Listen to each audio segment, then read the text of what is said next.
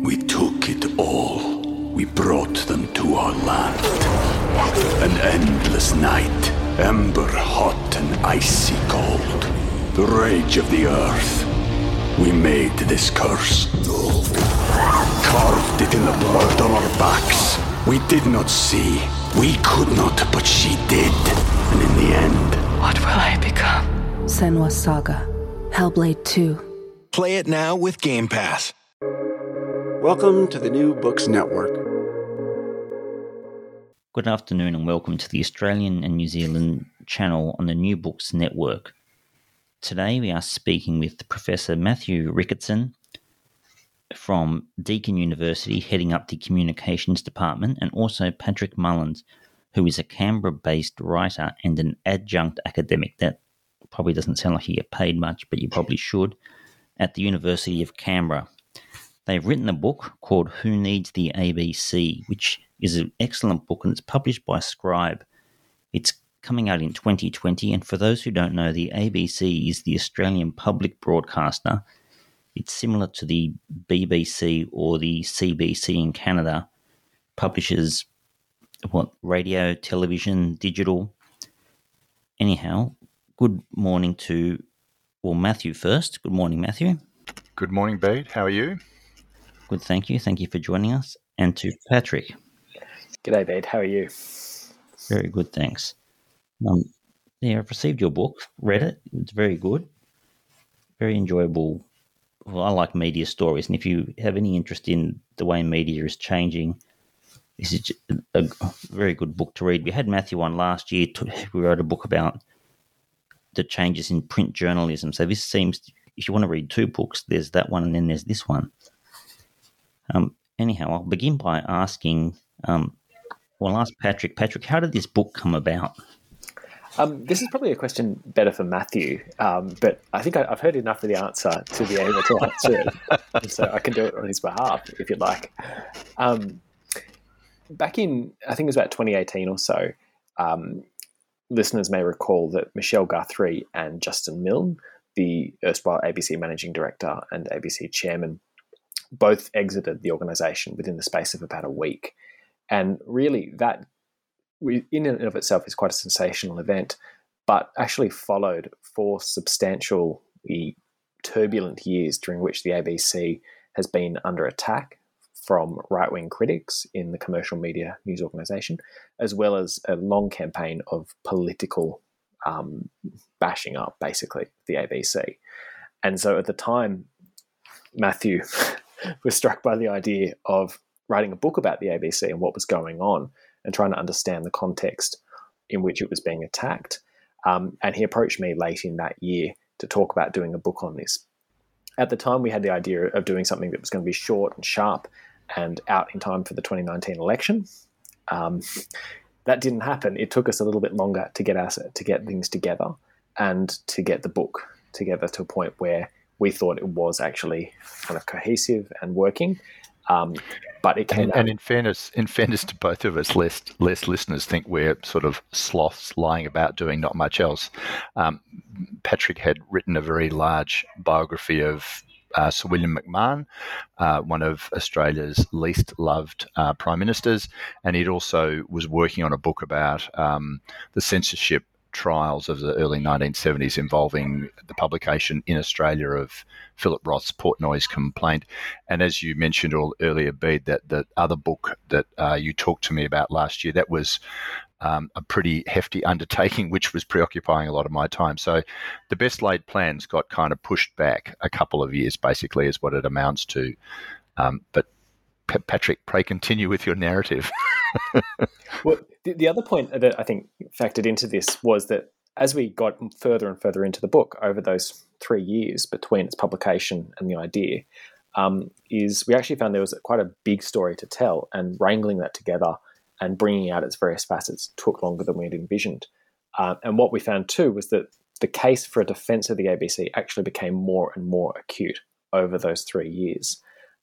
So since 2018, there have been funding cuts and efficiency dividends imposed on the ABC and additional campaigns against it that warranted the book. So there's, on one hand, the idea catalyst for it in 2018 the need was acute, but the need became more and more acute, we think, over the 3 years since. So we're actually kind of grateful that it's come out in 2022 when the case most urgently needs to be made. Yes. Neither of you work for the ABC. Why did two people who have nothing to do with the ABC consider it important that a book be written about the ABC?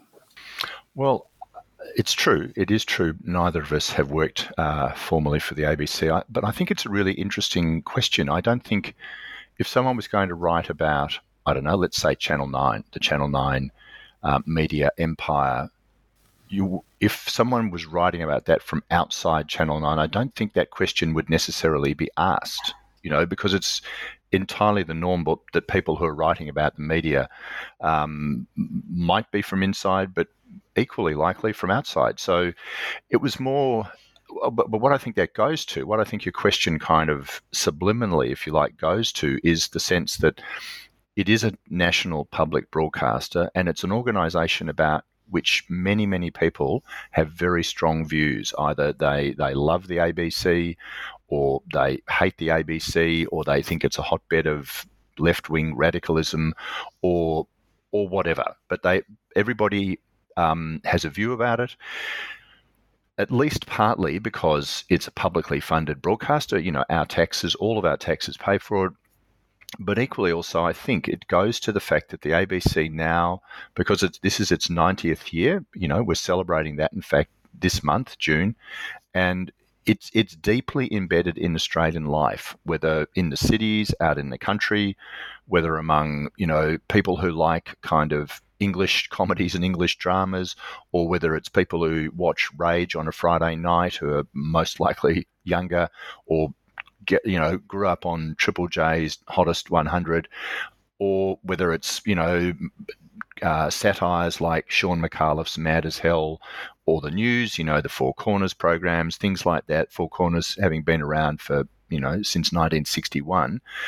There's so vast a range of programming, and now it reaches so many people around the country, and we'll probably come to this, but the role of the ABC in the country, in rural areas, is integral to its history, and so, all of that I think goes to why, in a sense, you asked that question, because and it's because everybody has a stake in the ABC and almost everybody has a strong view about it. There's with the country, there is a question about that. I did want to ask. Might as well ask it now. There's sections in the book, as I understand it, talk about the importance of particularly radio in the country. People could get news or could get information on the radio. That's a very functional role of a media organisation, a national broadcaster, the sort of typical governmental duty. A lot of the other parts of the book also talk about shows on the ABC that just have a commercial or a popular appeal. So there seems to be almost two dimensions to the organisation. There's the part that is the duty of an national broadcaster to transmit information, and then there's the other part that this is just also an enjoyable thing to have. How do those two things balance? Well, I think it's in the ABC Act, which came in 1983. It was updated from its original legislation, but the ABC, it's required by legislation to be both a comprehensive national broadcasting service. So that kind of goes to your point about the country, as in it needs to reach all of us. Up in Cape York, over in Carnarvon, down south in Launceston, and so on, needs to reach all of us. But it needs to inform and entertain the community. Those are the words that are used, and entertain is as important as inform. So it's both. It's not simply a bowl of muesli, which is is good for you, but is pretty chewy. Nor is it kind of crass commercial reality TV shows, which clearly are entertaining, but much less clearly much else. So that's there in their legislation, and it shouldn't surprise us that the people who work there take that seriously and try and do that, whether we're a commercial broadcaster.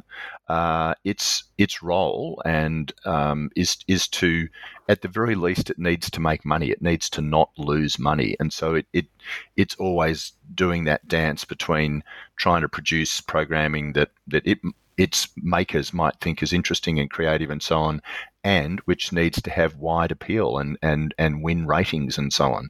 So, there's different sections of the media, and commercial broadcasting is important. There's no doubt about that. But specifically in the ABC's legislation, it's required to do those various things.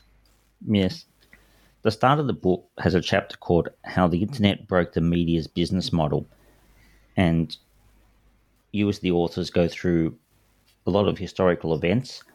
A few of the features that are made now that journalism tends more in newspapers, I think everyone sees this, tends more toward having articles that deal with opinion rather than journalists out on the streets finding news stories. The collapse of local newspapers and the collapse of jobs. And I've got a note here, but I can't hear it. Yeah, it says, there's this line that says, all this meant that media and news companies needed Google and Facebook a lot more than the latter needed them. And I think one of the sort of funny parts there is that even now we've seen things like Facebook's has already become outdated. So even the very media models, the new digital models, are hard to keep up with. How does this change relate? What's the relevance to the ABC specifically about this change?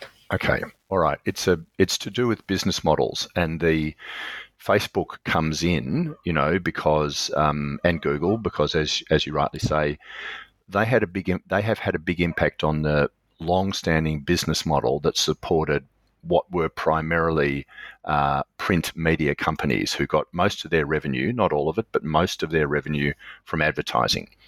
And the phrase that has been used by various analysts is that Facebook and Google built a much better mousetrap. That is, they get so many people coming to them, whether to search for things on Google or whether to, share news and views and family snaps and all the rest of it on Facebook. That is like a honeypot for advertisers. It's a much more potent honeypot than what the old newspaper used to offer, which was certainly efficient at the time, but it's been outmoded. It's been superseded. So much of the revenue that used to go to big newspaper companies got hoovered up and out by Facebook and Google. So they have had a business model problem. It's not that people are less interested in journalism, say. It's just that the companies were losing money, so they started to worry about that. And as you know from the Upheaval book last year that we talked about on your program beat, that one of the ways they reacted to that was by laying off a whole lot of journalists. And that book was all about what happens to those journalists and what does it mean for journalism and so on. So that's what's happening in the commercial media sector. That doesn't affect the ABC in anything other than a good way, in the sense that their material is, because it's funded by the taxpayer, that they're happy and willing to give it away for free. Like, you don't have to pay the ABC to watch their programs or to look at their listen to their podcast or go online or whatever. So at the same time that the commercial media companies have got a business model problem, the ABC doesn't. And so it massively extends its reach and becomes much more of a competitor inadvertently to the commercial media companies. So that's why Google and Facebook are very big in terms of the impact on the commercial media's business model, and all they do for the ABC is kind of amplify its reach. That's what's happening there. Okay, I'll jump ahead. We might have to go back and forwards in this book of yours. I want to jump ahead to talk about the one feature of the ABC in Australia is its influence on Australian culture. And sections of the book, or when you read through it, I mean, I think Matthew's already made references today to shows like Rage and Triple J, is that if you go through the ABC archives, you actually get a historic capturing of Australia, almost like a document of Australia, and it's now within people's memories and long-running shows. I mean, I remember personally there was a newsreader called Peter Collins on the ABC once in Sydney. I used to work at a hardware store when I was at university, and this lady came in, and I recognized heard his voice. I recognized, and I saw a credit card when she paid. And I this is Peter Collins. I always remember that. It was like someone that walked out of the ABC into real life. But what is the ABC's influence? Who's best to handle that question? Sorry, can you just repeat the question, Bede? I just didn't get the end of it. Cultural influence. Just comment on the cultural influence of the organisation. Sure. Yeah, so the ABC's cultural influence, as we say, the broadcaster is coming on its 90th birthday. And so that influence is something that is not only wide in the sense of going across the country, but is also extraordinarily deep. The ABC, being broadcasting for 90 years, has had the ability to shape and reshape and to reflect various parts of this country's national identity, which is obviously in accordance with its charter obligations. And so its influence has been felt across the fabric of this country, in the sense that, for example, you watch the cricket each summer. The ABC is the broadcaster that built a national audience for the cricket by broadcasting it around the country in the 1940s, 50s and 60s, until, of course, it became such a lucrative opportunity, such a lucrative commercial opportunity, that commercial media providers in 9 swooped in to take it over. So on one hand, the ABC does this amazing kind of work in reaching across the country to various audiences, to various people, and building up then this archive and this immense reservoir of goodwill and cultural memory as well. We can think about the ABC as an incubator for artistic and creative and journalistic talent. There are many people who've come on to ABC programs and got their starts there, who then move on into commercial media organisations. There's a line we quote in the book, I think it's Sam Chisholm, saying that, the ABC, you breed them, we'll poach them, we'll take them and keep them. And there are many famous examples of that happening throughout the ABC's history. Another thing that I think is really quite important about the ABC's cultural influence is that because of its obligation to appeal to every single one of us Australians, it has this way of kind of reaching into your childhood, grabbing you when you're very young and keeping a hold of you as you get older.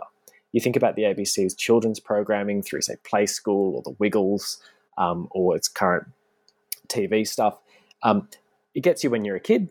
When you become a teenager, you start listening to Triple J. When you get a bit older than a teenager, say you get to my age, you start listening maybe to 2J. And then as you get older yet again, you maybe move on to Radio National and to the classical stations and so on.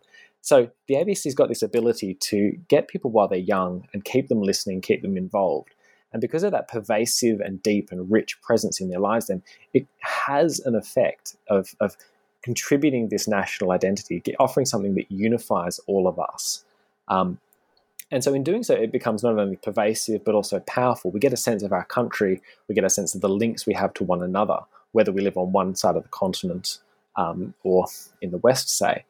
And what that gives us then is this, a good sense of the fabric of this place, of where we are similar, where we are different, what we share, what we don't share too. One of the great things the ABC is able to do is actually show places where we're different. And that's really interesting and really useful too. And it does this obviously without a commercial edge, another differentiator. Can I just add to that, actually, because there's another interesting parallel with the commercial media here, in the sense that a colleague at Deakin has been talking to me recently about how, in his words, he can't see the on-ramp for much commercial media these days. So if you look at let's say the 9 newspapers, historically, people wouldn't necessarily be sitting down with the Sydney Morning Herald or the Age when they were sort of 6 or 7, but the thinking in the newspapers at that time was that doesn't matter.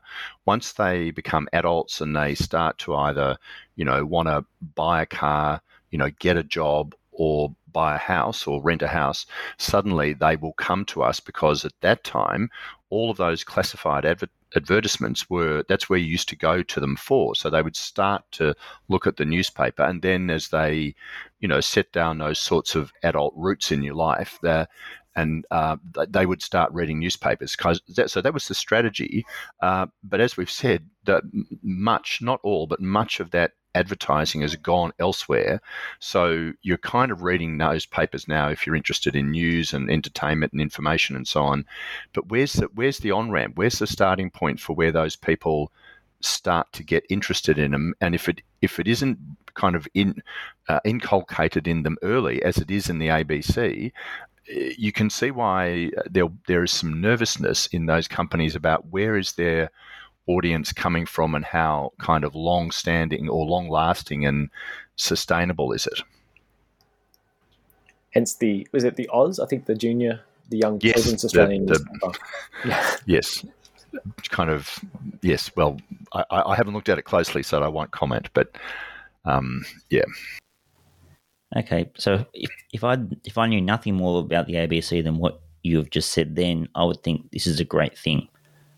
Why then, for example, in your book, one of the first ongoing lines of criticism, a criticism from, I guess, what people would sort of stereotypically maybe call right-wing columnists, Piers Ackerman, Gerald Henderson, those type of people, News Corp. Where does that hostility come from? What's the point of that? Well, it's two. There are two sources, really. I think one is ideological and one is commercial.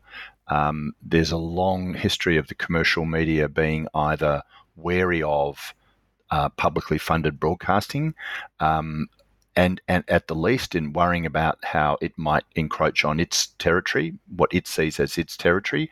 And that goes right back to Rupert Murdoch's father, Sir Keith Murdoch, and the very, very early days of the ABC when Sir Keith Murdoch, who ran, among other things, the Melbourne Herald, which was an afternoon newspaper, wanted to make sure that people could buy that afternoon newspaper on their way home from work.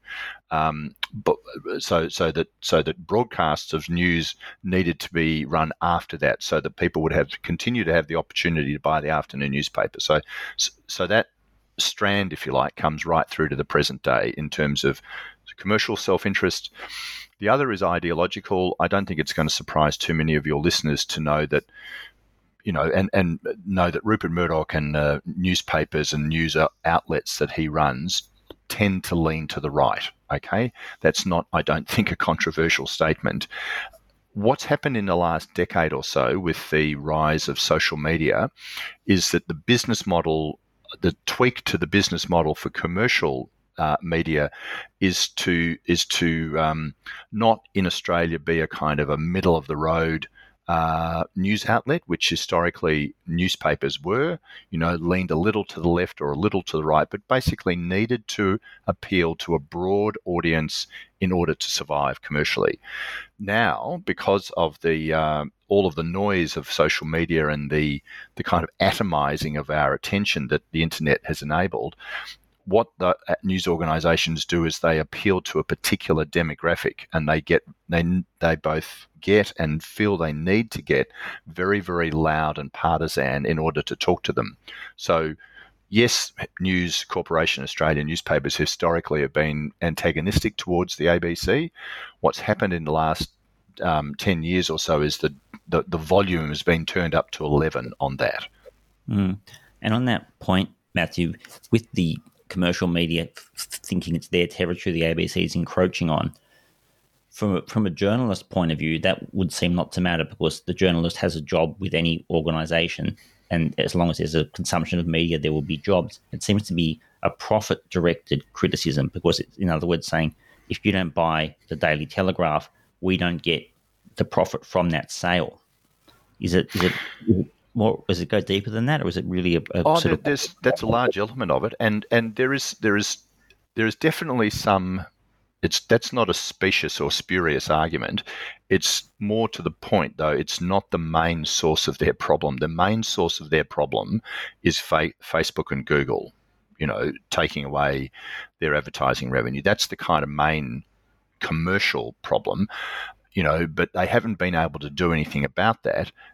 The ABC sits there, known as Auntie, but in this sense, it's really Aunt Sally. It sits there to be kind of whacked around the head because they're an easy target and they won't fight back. what has changed in the last couple of years is the federal government, the former federal coalition government, at the behest of the news media companies led by News Corporation Australia, set up an inquiry with the Australian Competition and Consumer Commission to inquire into the whole business model problem. I'll try and telescope the story, but they found there was a problem. They found it needed to be solved, and they came up with a body called, an entity called the News Media Bargaining Code, which basically forced media companies and Facebook and Google to negotiate, and for Facebook and Google to provide money to the media companies, like News, like Nine, like Seven West Media and others, for the fact that they've lost a lot of revenue. That was basically what it was about. And so what that's meant is that between $200 and $300 million a year in Australia has flowed from Facebook and Google to the media companies, including some smaller ones, for the next 3 years. And suddenly, there's more money in the industry to, hopefully to hire journalists and so on. So that's kind of what's happening there. And to that extent, that's been a solution to their problem. There are a number of critics, led by a guy named Hal Crawford, who used to work at Nine MSN, who say that, this won't last, and there's a whole lot of problems with the way in which the mandatory news media bargaining code is operating. I should just add that Rod Sims, who was the head of the ACCC until earlier this year, is a very strong believer in the code, and he's just actually, in case your listeners are interested, he's just written a paper for the Judith Neilson Institute, which outlines both all of the criticisms of the code and his defense of them. And his basic argument is, because of the massive imbalance of power between Facebook and Google, who are global tech behemoths, as we know, and media companies, the mechanism of the code enabled them to bargain and negotiate successfully. So that's why from that flow the other various problems like lack of transparency and so on that various critics like Hal Crawford have made of the mandatory bargaining code. We took it all. We brought them to our land. An endless night, ember hot and icy cold. The rage of the earth. We made this curse. Carved it in the blood on our backs. We did not see. We could not, but she did. And in the end... What will I become? Senua's Saga. Hellblade 2. Play it now with Game Pass. Okay, thank you. I think maybe one point to add just on this one about the criticism of the ABC is just a bit more on the political campaign, because there's definitely the commercial media part of it, but there's also been the federal government, in particular the Liberal and National parties, and their criticism of the ABC. The coalition has generally, for a long time, been hostile toward the ABC, but it has been somewhat muted. Graham Morris, a former advisor to John Howard, used to say that the ABC was our enemy talking to our friends. And there's a kind of ideological problem there for people in the Liberal Party, a hostility toward government-funded services. But one of the things that has really leapt up in the last couple of years has been the temperature around that. And one of the things that Matthew and I think about and kind of dwell on in the book is the extent to which the attacks on the ABC are motivated by a hope to kind of partly discredit a news organisation that can't be cowed or seduced or kind of duchessed in the same way that a commercial media organisation can, and which is also a media organisation that has historically high levels of trust and engagement from Australians. So there is that political dimension, and that is a really palpable part of it, and a way of understanding the campaign against the late ABC over the past 9 years. I was going to ask you on that, Patrick, how you've written on censorship. How does the government stance toward the ABC? How does that factor into concepts of governments trying to censor or censorship? Does the criticism have anything to do with that, the idea of government trying to censor in a way? Look, I would steer clear of using censorship as the term around the ABC, largely because censorship, as we should best define it, is kind of comes from the state, and it's about saying we're going to throw you in jail or fine you if you do X, Y, Z. Fundamentally, that's not really what's happening with the government of the ABC. The thing that has been happening with them has been this program of cuts to the ABC's funding since 2013. This is now approaching, I think it's about $800 billion at the moment, and within a couple of years, the scale of those cuts, a cumulative scale, will be in the vicinity of $1 billion. What has been happening, though, has been a kind of, bailing the ABC up and bashing them around their head constantly for various bits of reportage and for things that, the quintessential one is Tony Abbott getting up and saying about the ABC, whose side are you on? That's a kind of public criticism, which on one hand is not great, obviously. What's more troubling is the behind the scenes kind of beating up. We note a couple of instances in the book where journalists are telephoned, their editors are telephoned, where people are denigrated and portrayed as being partisan when they're not necessarily. There's a kind of campaign of intimidation there. I think there is a distinction between censorship and that campaign, but both obviously are very troubling. And the way those have played out, you can talk about that in the context of Michelle Guthrie and Justin Milne's exit from the ABC, but you can also talk about that in the context of what's called the preemptive buckle, the ABC kind of bending over to avoid trouble. We think that has played out over the last couple of years. Mm. And do you see what we call the commercial media, the commercial news media, is almost if there's a Liberal coalition government in place and they crack down on it or they make comments about the ABC, that almost then feeds into news stories that the opposite media camp, the commercial media, can run. So they almost feed off each other. That sort of self-perpetuates. Could you comment on that? Yeah, absolutely. This is an issue. Again, this is why it can't be understood as one simple facet. It's kind of a lot of things thrown together, and they feed interdependently and are interconnected. That kind of relationship, though, manifests in very easy ways.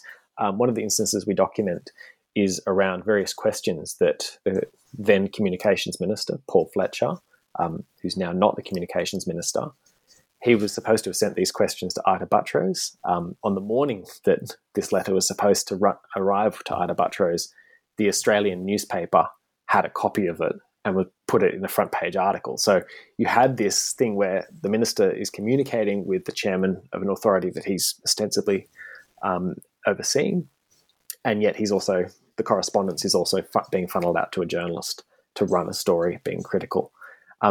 That's kind of been par for the course over the past couple of years. This constant discourtesy, this lack of respect, this kind of using the media to send messages, to make stories, to build this campaign, this critical mass where people will think, my God, the ABC is full of lefties and loonies. It's just not necessarily the case.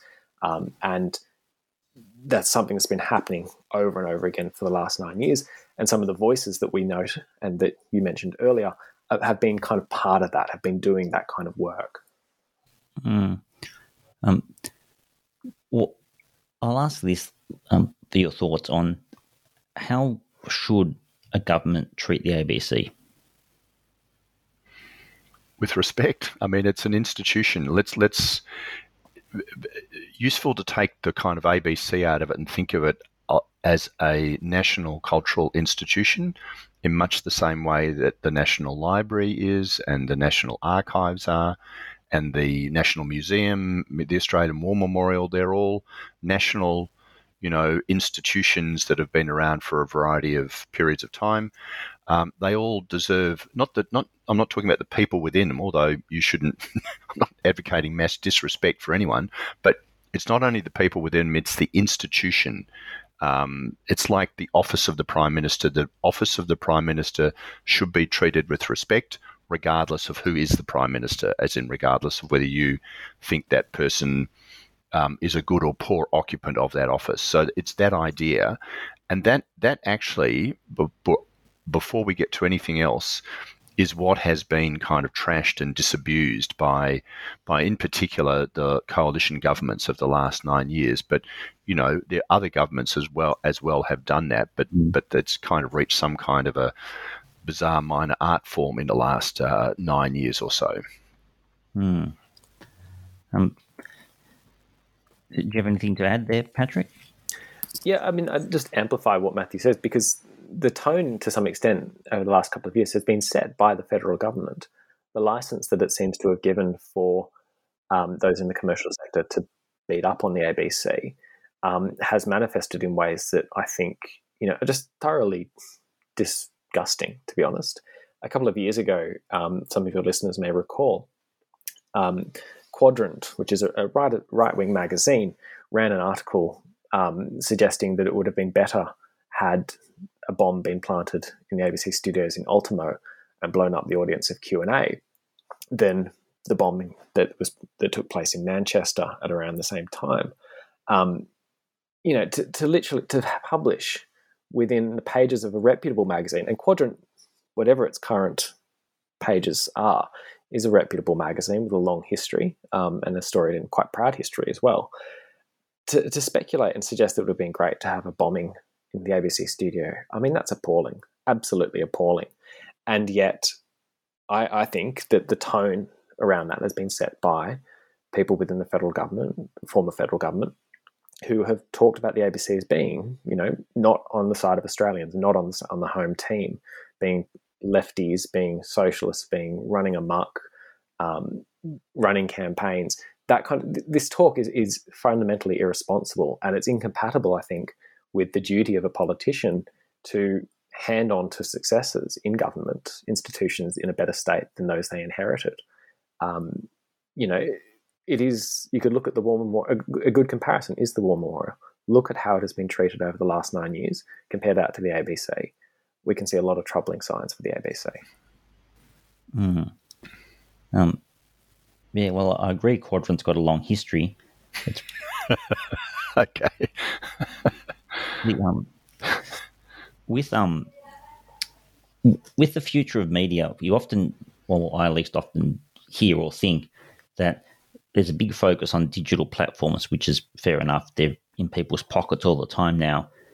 But I've spoken with people before on this who've worked at the ABC, and they're still saying mainstream media sources are much more popular still. It's television, radio has a lot more listeners. How does an organisation like the ABC shape itself for a digital future? How would the organisation itself start to change? What do you think? Is this a bit of a speculation? What do you think will start looking different? Well, I think they've already well and truly shaped themselves for both the digital present and the future, in the sense that, yes, we older people such as myself think as the ABC is something that we grew up with. It was on radio and on television, but its act changed in 2013 to reflect the fact that it produced media for the digital environment, and if you look at the annual report and the statistics in there, which we quote in the book about the ABC's reach across Facebook, across Instagram, across YouTube, and these, it's vast and deep, and so they're already doing it, and that actually, there's a former chair of the ABC, James Spiegelman, who's an eminent jurist in his own right, as you would probably know, Bede, who, when he was chair, said that he thought that even people who worked at the ABC would be surprised at the range and the breadth of the depth of its activities.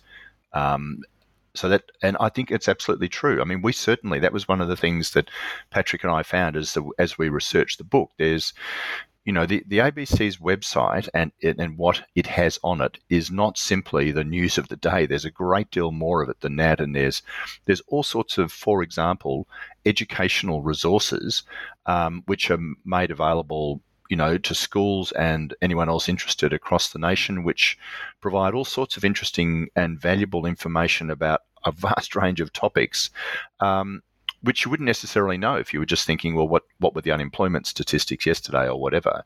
So I think they've already positioned themselves well for that.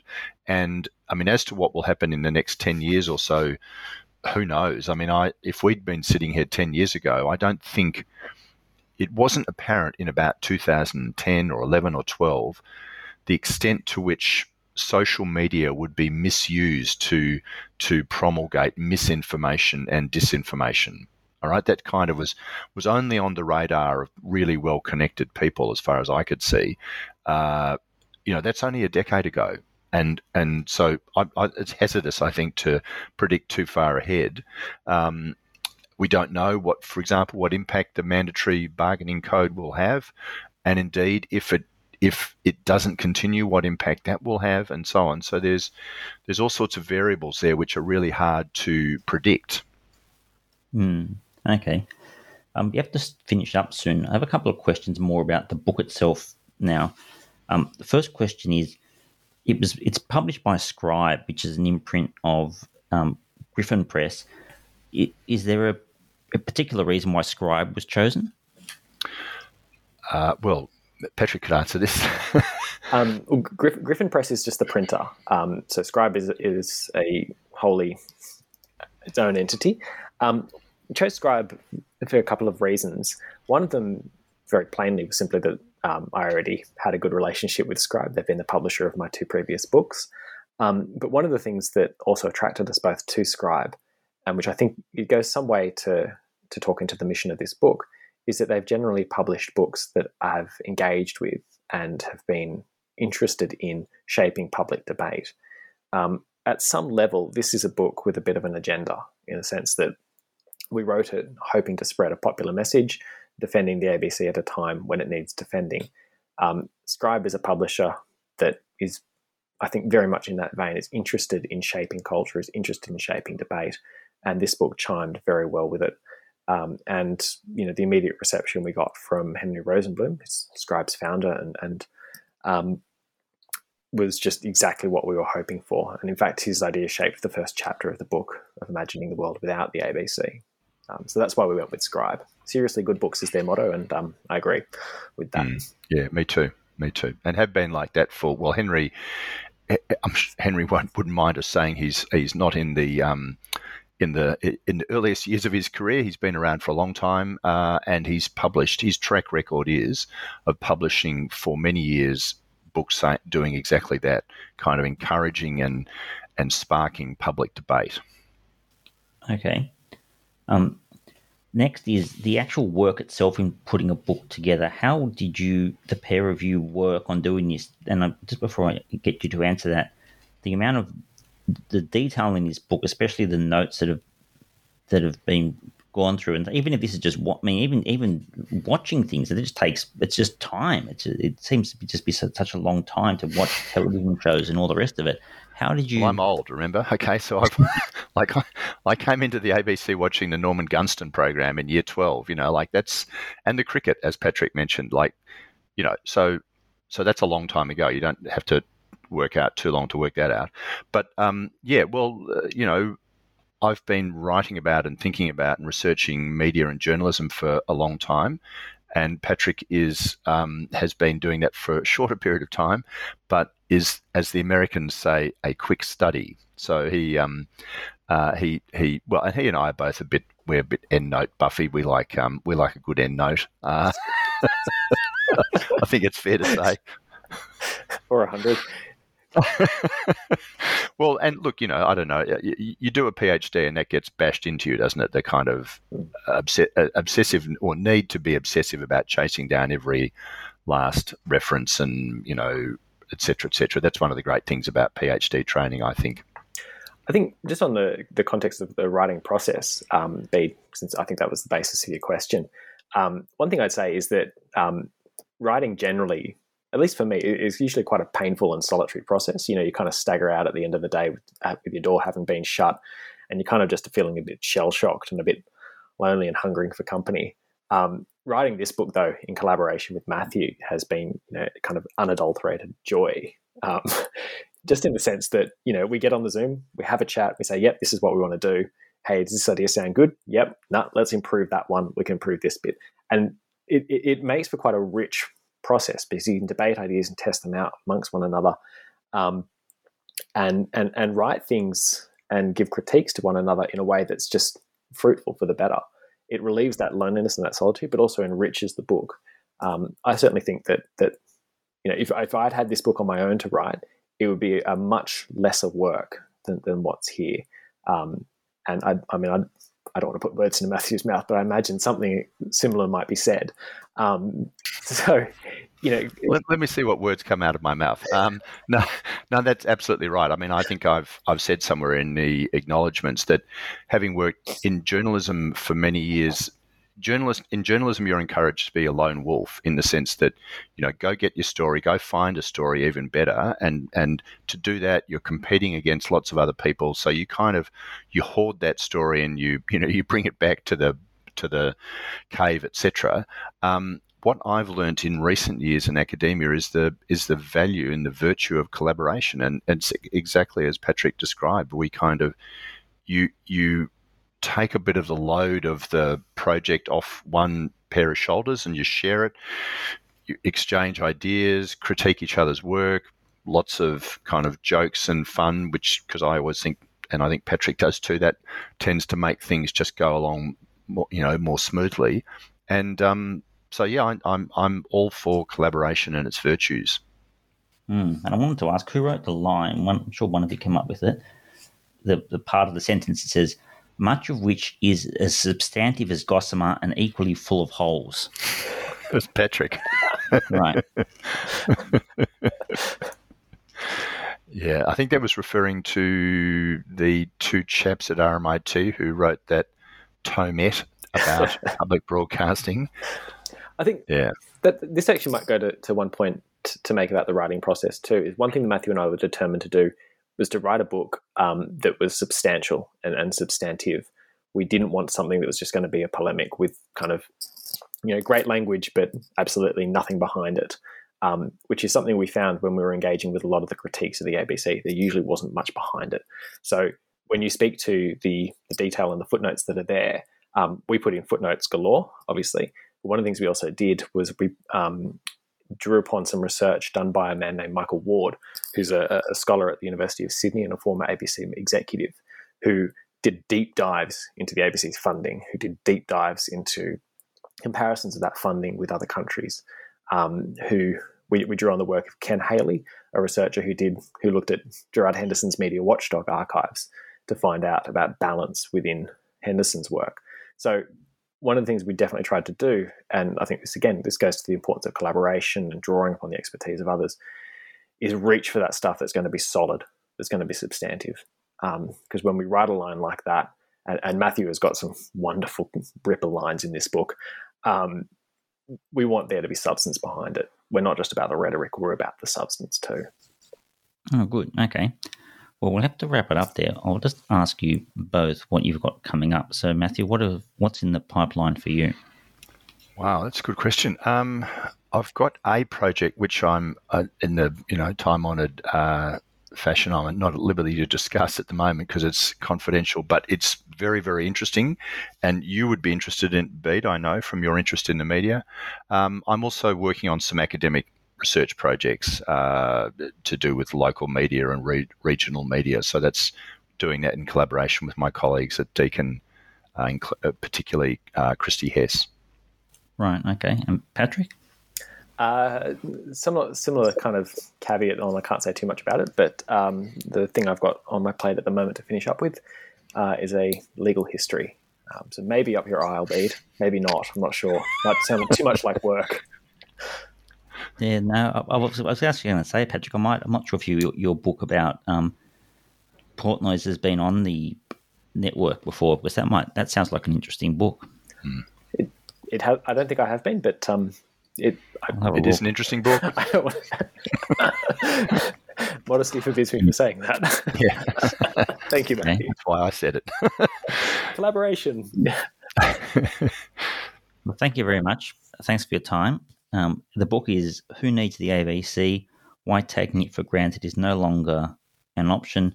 And our guests were Matthew Ricketson and Patrick Mullins. Thank you both for your time. Thank you, Bede. Thank you very much, Bede.